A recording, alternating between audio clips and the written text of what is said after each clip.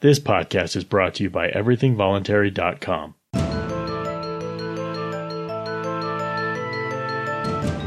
My name is Skylar Collins, and this is Thinking and Doing.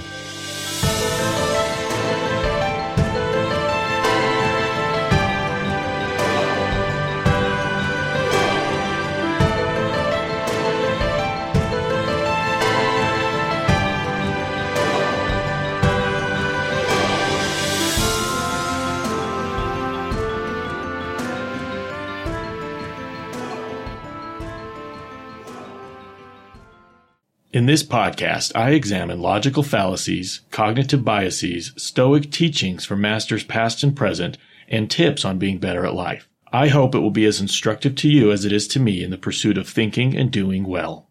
Be sure to check out and subscribe to the Voluntarist Voices podcast, brought to you by everythingvoluntary.com. Voluntarist Voices is a podcast featuring lectures, interviews, and audio essays by intellectual giants past and present. Hello and welcome to the podcast. We're going to look at some Stoic teachings today. The first will be out of Holliday and Hanselman's book, The Daily Stoic, the entry for January 8th. And the second will be related to something that I've experienced recently that I'll talk about.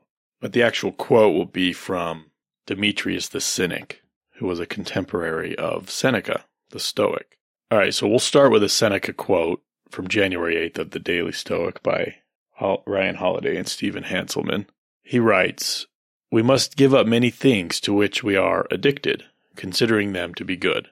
Otherwise, courage will vanish, which should continually test itself.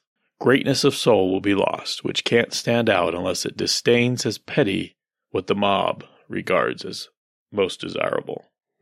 So that's the end of the quote, and it's from Seneca in Moral Letter 74.12b-13.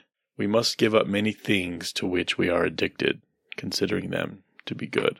Just taking that by itself, it's probably worth taking a look at our behaviors and our, hobbies and our routines to determine which are the things that we do that we may have an addiction to. Now, this begs the question, I guess. I think the word addiction is thrown around very loosely these days. And it doesn't always mean what it should mean, I guess.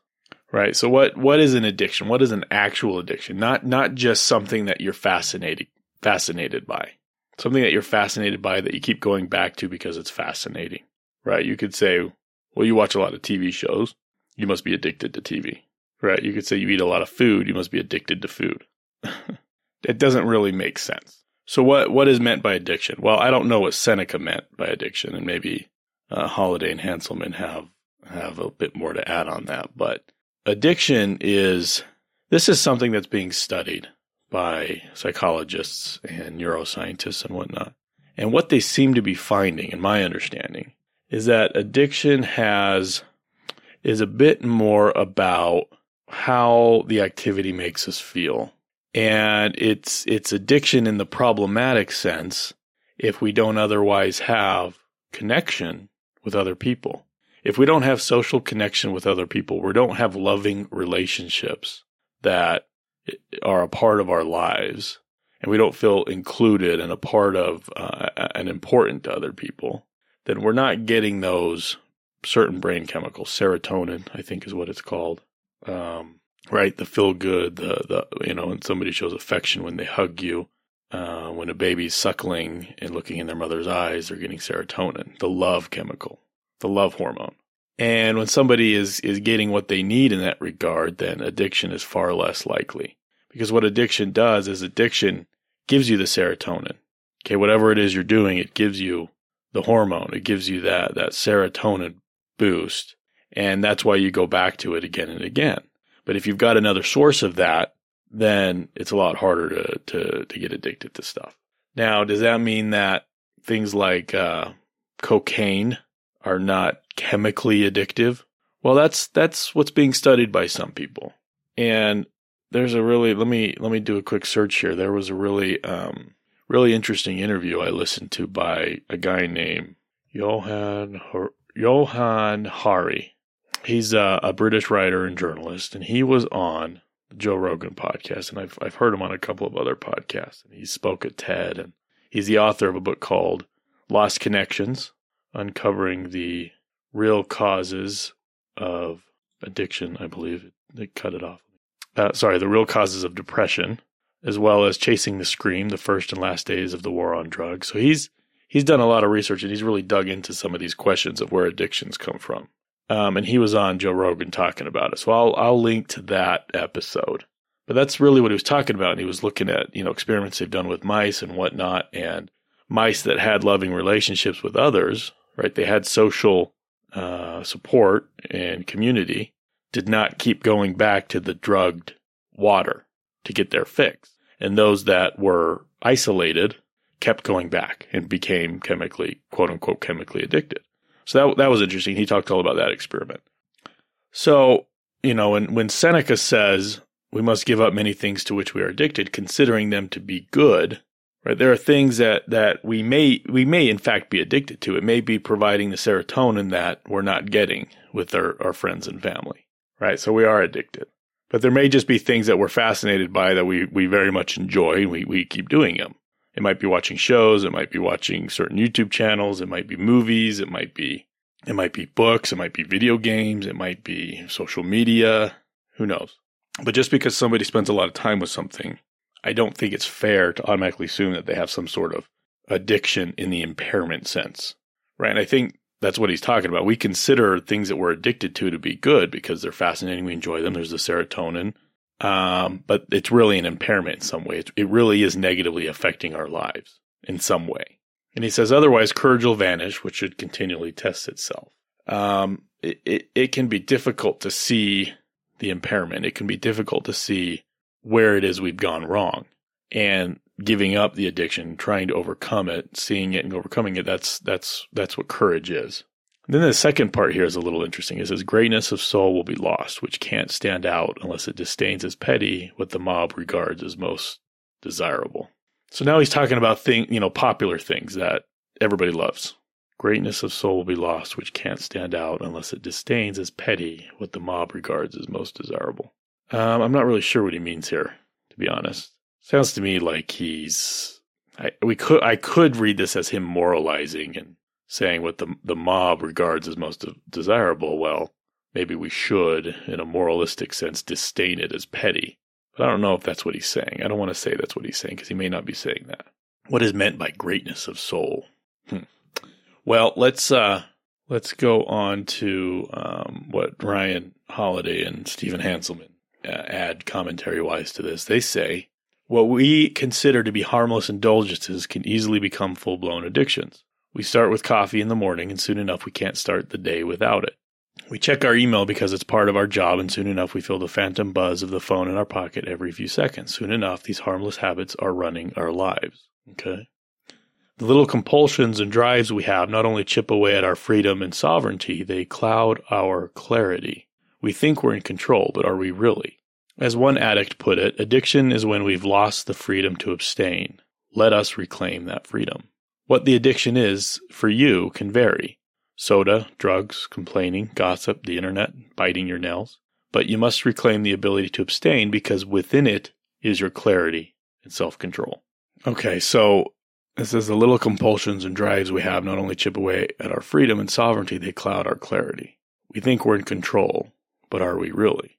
I like that. I think that's part of that impairment I talked about, where to some extent we are enslaved to the addiction.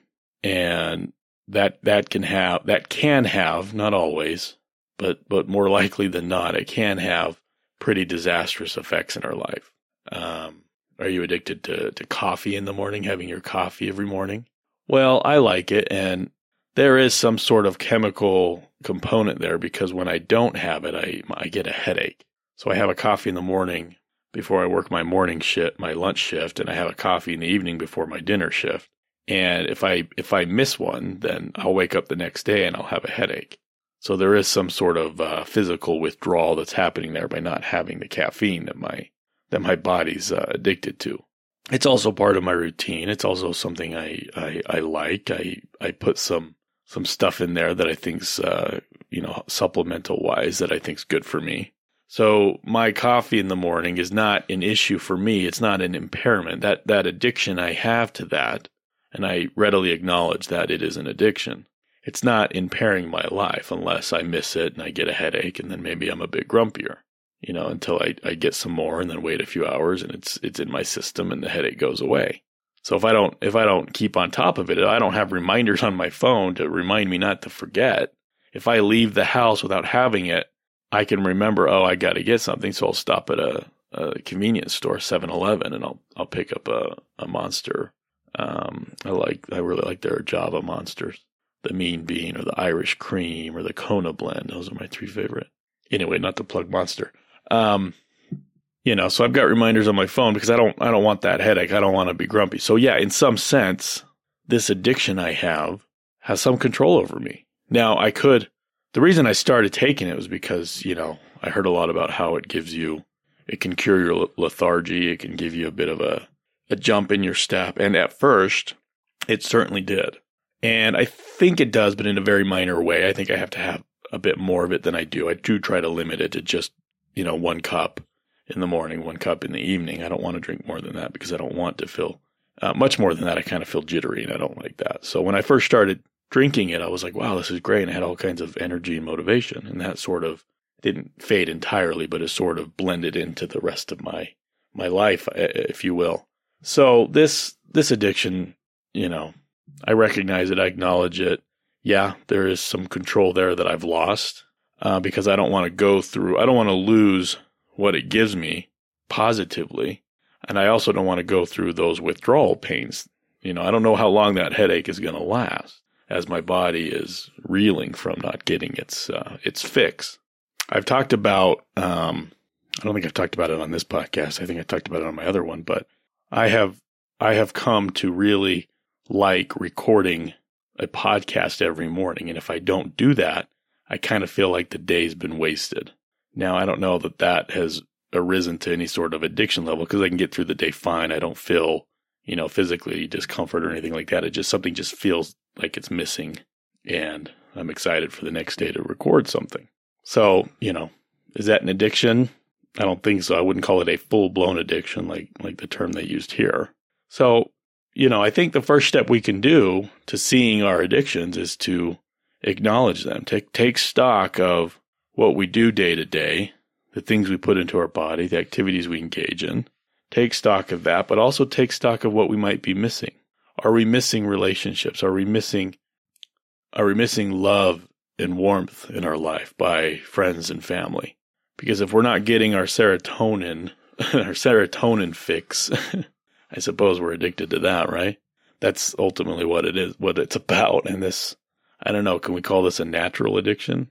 Well, it makes life worth living, I guess, right? Feeling that warmth and that connection with other people. And I think, we're social animals. I think not everybody, there are exceptions to this. Some people are very, voluntarily isolated, and that's what they prefer. I get that. But I think for most of us, most of humanity, we need to be around other people, and we need loving relationships with those people. All right, let's go on to the next topic, which is similar, I would say. So, as I usually do, I go into the Stoicism subreddit, and I sort it by most popular for the last week, and I just browse through and find something interesting. As I was doing that, I remembered that I've had a bit of an ordeal this past couple weeks with something. And so I wanted to find a quote on that particular ordeal that I went through. So let me tell you what I went through, and then I'll tell you what I found. It's actually not by a Stoic. It's by Demetrius the Cynic, as I said, who was a contemporary of Seneca. For the past, 6 or 7 years, in my backyard, which is actually on the side of our house, it's on the south side of our house. Our house faces west. So our backyard is not easily accessible. And it's never been a place where my kids will go out and play or we'll go out and hang out because it's on the side of the house. You go out the back of the house on the east side, and then you have to walk through a narrow space to it. So I stopped maintaining it about 7 or 8 years ago, but the sprinklers would keep going. So it sort of became a bit of an oasis. It started just growing all kinds of stuff. And eventually what popped up were trees. Okay, trees that popped out of the roots from, my guess is, neighboring trees, probably city trees, in the parking area and whatnot, and other trees from other people's yards. These started popping up. And at first they were little and thin, and then they grew, and they filled my backyard. Okay, it was my forest, or my jungle. I think I like calling it a forest better. And it grew slowly, and I watched it grow, right? Day in, day out, month in, month out, year in, year out. And I was proud of it. I enjoyed it. And it actually meant more to me than I realized. So my wife decided she wanted to do some sort of project back there. I still don't know what. And that she wanted to cut them. She had that, but she also had concern that some of the trees may be too close to the house, and she thought that they were going to get really big. I mean, they were maybe 8 to 10 inches in diameter as it is. Okay, right today they weren't. Well, there is no today, but they were getting pretty thick, and we didn't know when it was going to stop. Where it was going to stop. So I cut some of the trees that were closer to the house, and I've kind of always maintained a 3 or 4 foot barrier from the house, and I think that's fine. I still do. So we have some behind the house, and then over in the yard, and we have some along the west fence, along the sidewalk. We have some that go all the way along, and like I said, I really enjoyed them. But she's been asking me to cut most of them down because she has this fear, but she also thinks she wants to do some project. I don't know, maybe some gardening project. We talked about maybe building a deck out one of our front doors over to the south and into the backyard and make it a little bit more accessible out of one of our front doors. We have 2 front doors because we have an addition on our house. Anyway, and I told her, she kept asking. I kept telling her, no, I don't want you to. And eventually I said, look, I'm not going to stop you if you want to do it, but I really don't want you to. And if you do it, I'll probably feel really sad about it. And then we had this giant windstorm about a month or so ago. And a lot of trees in the neighborhood and in the city, big trees, were ripped out of the ground and, went sideways, root systems and everything. Mostly it's the planted trees, right? The city trees. My forest held strong and true. I think because they were young, they were very flexible. They just kind of would bend down when the gusts would hit. But I think it's also because their root systems were all tied together. They were strong. They were naturally grown. They weren't planted. Some of my fence did break. And my father-in-law would come over to help her fix that. And she, with the chainsaw I had bought, with him and I guess somebody else who's done some work with us, she'd have them come over and start cutting down the trees. And I thought she was finished at one point, and there were still some big ones in the middle and the ones behind my house and all the ones along my fence. And I was like, okay, and I made peace with that. But then those ones disappeared. I noticed they were gone. And it just hit me. It just hit me, this incredible sense of loss. Okay, this feeling as if my house burned down. Okay, this emotion that I felt went really deep, deeper than I thought that it would. Okay, I was inside. I was devastated, and she knew I wasn't happy with her, and we kind of had a bit of a thing about it. And she knows I wasn't happy that she did it, and she kept telling me, you gave me permission, and I kept telling her, well, I said you could do it, but that I wouldn't be happy about it, and this is the consequence of that. I can't pretend to not be sad right now. So I had this very heavy emotional experience from seeing this devastation in my yard. Okay, it's as if, a forest fire came through and they're just gone, except for all the trees along the fence. So I begged her. I said, please don't cut these down. These aren't in the yard. They're not going to interfere with whatever project you want going on.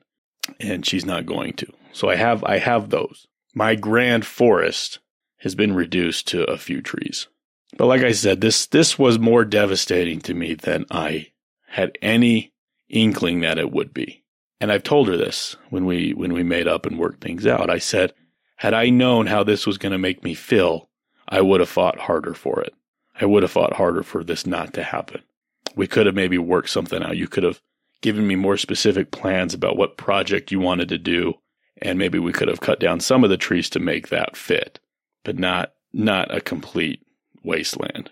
Now, don't get me wrong. I don't want you to think badly of my wife. She is wonderful. She really is. And it's not fair to her it wasn't fair to her that I was so upset with her, because and neither did I. She didn't know, and neither did I, just how much it meant to me. Why it meant that much to me, I'm still trying to figure out. I have some ideas about that, which I'm not going to share. But it was important. So this brings me, when things like this happen, at some point, you try to remember your Stoic teachings. You try to remember what it is you've read, what it is you've learned about dealing with this sort of thing, right? When you lose something important to you, that can make you feel very, very bad.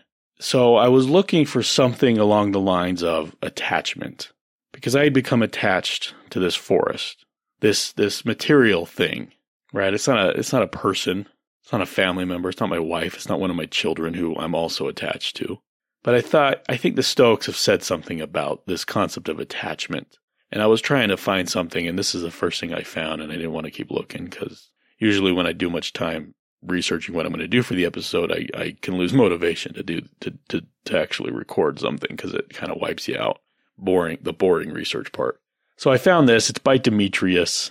And he says, if I cherish my body, I make a slave of myself. If I cherish my property, I make a slave of myself, because I've disclosed the means to make me captive. When a snake pulls back its head, right away I think, hit it just here, just there on the part that it's protecting. In the same way, you may be sure that whatever you are seen to protect, that will become your enemy's focus of attack. Keep this in mind. Then there will be no one you will need to fear or flatter. All right, I don't know how applicable this is to my situation. Now, I suppose if somebody wanted to hurt me, which is absolutely not the case with my wife, she did not want to hurt me. If they found out that I and I didn't even know, if they found out I had this attachment to my forest, then they could come and threaten my forest, and in that sense use it to coerce me, to control me, to make me their slave. Right? This can happen to any of us. We have attachments to our wives, to our children, to family, to friends. And if our enemies, and this, you see this in superhero comics and movies and stuff, right? One of the reasons that they protect their secret identity is so that their enemies can't use their attachments against them. If I know that you're Peter Parker and I know that you're attached to your aunt, I will kidnap your aunt and use that to coerce you, to get you to do what I want you to do, to make you my slave. Right? So we have these attachments. They're people. For many people, they're property. It could be your forest. It could be your house. It could be your car. It could be your computer. It could be your phone. And what he's talking about here is being made a slave to an enemy, to somebody else. So that's interesting, and I think that's important to keep in mind. But I'm looking more for what do these folks, these guys, these ancient philosophers, what do they have to say about attachment and loss? Because I was sad when I lost my forest, and it put me unfairly, let me stress that, unfairly, it put me against the person who I felt took that from me. She did take it from me. She didn't take it in the spirit that an enemy would have, but she did. She was the cause for it being destroyed. And so that put me against her for a bit. Had I not been so attached to it, our relationship would not have been, I'm not going to say it was ever in peril. It's not. We've been married 16 years. Our relationship and attachment is far stronger than this could have threatened. But it did put us at odds for a few days, and it became an emotional thing between us. But what else am I attached to that somebody could advertently, intentionally or unintentionally take away from me that could cause so much damage? To that extent, I am enslaved to it. Is that good or bad? Well, I think life is short. I think it's okay to have things, to be attached to things, to have things that are important to you. But I think that, so at first I was looking for this, something about attachment. But as this was actually happening, what I did focus on was feeling my emotions. Okay. And I wasn't, I never raged out or anything like that. It was just me being distant and I don't want to be around you right now. It was that sort of stuff. And in time it faded and we were able to come together and talk. And I think that's okay. I think it adds a bit of something to life. Okay, I was attached more than I realized. It was taken from me and I experienced some level of devastation, emotional devastation. What I didn't do while I was experiencing that, and this is the Stoic insight, when you are experiencing heavy emotions, just feel the emotions. Don't involve anybody else. Okay, just feel your anger, feel your sadness, feel your whatever negative emotions it is. Just sit with them. Meditate on them. Try to figure out why. Think about why you're feeling this. Think about what it is you've lost and try to figure out why it was so important to you, more than you realized. So that's what I did, and that's where Stoicism really helped me. And then at some point, this was kind of funny. At some point towards the end, my wife's trying to make up with me, trying to make things right, and I'm still pushing her away. And she says, we're a little bit more talkative to each other, so it's not like she's throwing this as a weapon at me. She says, what does it matter? In 100 years, we're both going to be dead. And I believe I've said this on this podcast before, but this is something that I've always kept in mind. And that made me laugh. It made me laugh, and I said, how dare you use my own spells against me? Right, the Harry Potter line. Snape says it, how dare you use my own spells against me? So that was helpful. It was annoying, right? It was annoying that she said it, but it was funny. It was the right time to say that. Had she said it before, I wouldn't have taken it the same way.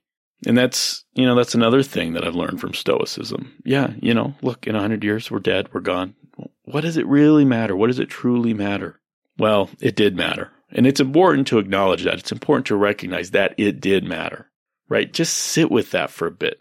Take a moment and sit with your loss, your devastation, whatever it is. Just sit with it. Don't allow it to influence decisions. Okay, that's the Stoic insight. Don't allow it to influence decisions. Make those decisions, whatever decisions need to be made, much later. For now, just sit with it and feel it. That's okay. Stoicism does not say bury it, don't feel it, repress your emotions. Stoicism is not volcanism. That's a giant misunderstanding, a very unfortunate one. All Stoicism says is feel it, but be careful not to allow it to influence your decisions. So that's what I did. So that's my takeaway here. Attachments can enslave you, and emotions should be felt with, but you should not allow them to influence decisions that need to be made at some point. All right, let's review. We looked at Seneca and addiction and Holiday and Hanselman, and then we looked at, and I'll link to that addiction episode by Johan Hari on the Joe Rogan podcast. It was a very good conversation. It was like 3 hours, and they were talking about all kinds of stuff. And then we looked at my own experience with devastation recently and attachment and mastering our emotions in the way of feeling them, but not making important decisions while under their spell, I should say. All right, that's going to do it. Thank you so much for listening, and have a better day. Please send your comments or questions to thinkinganddoingpodcast@gmail.com. Will you do me a big favor? Will you rate and review this podcast wherever you're listening from?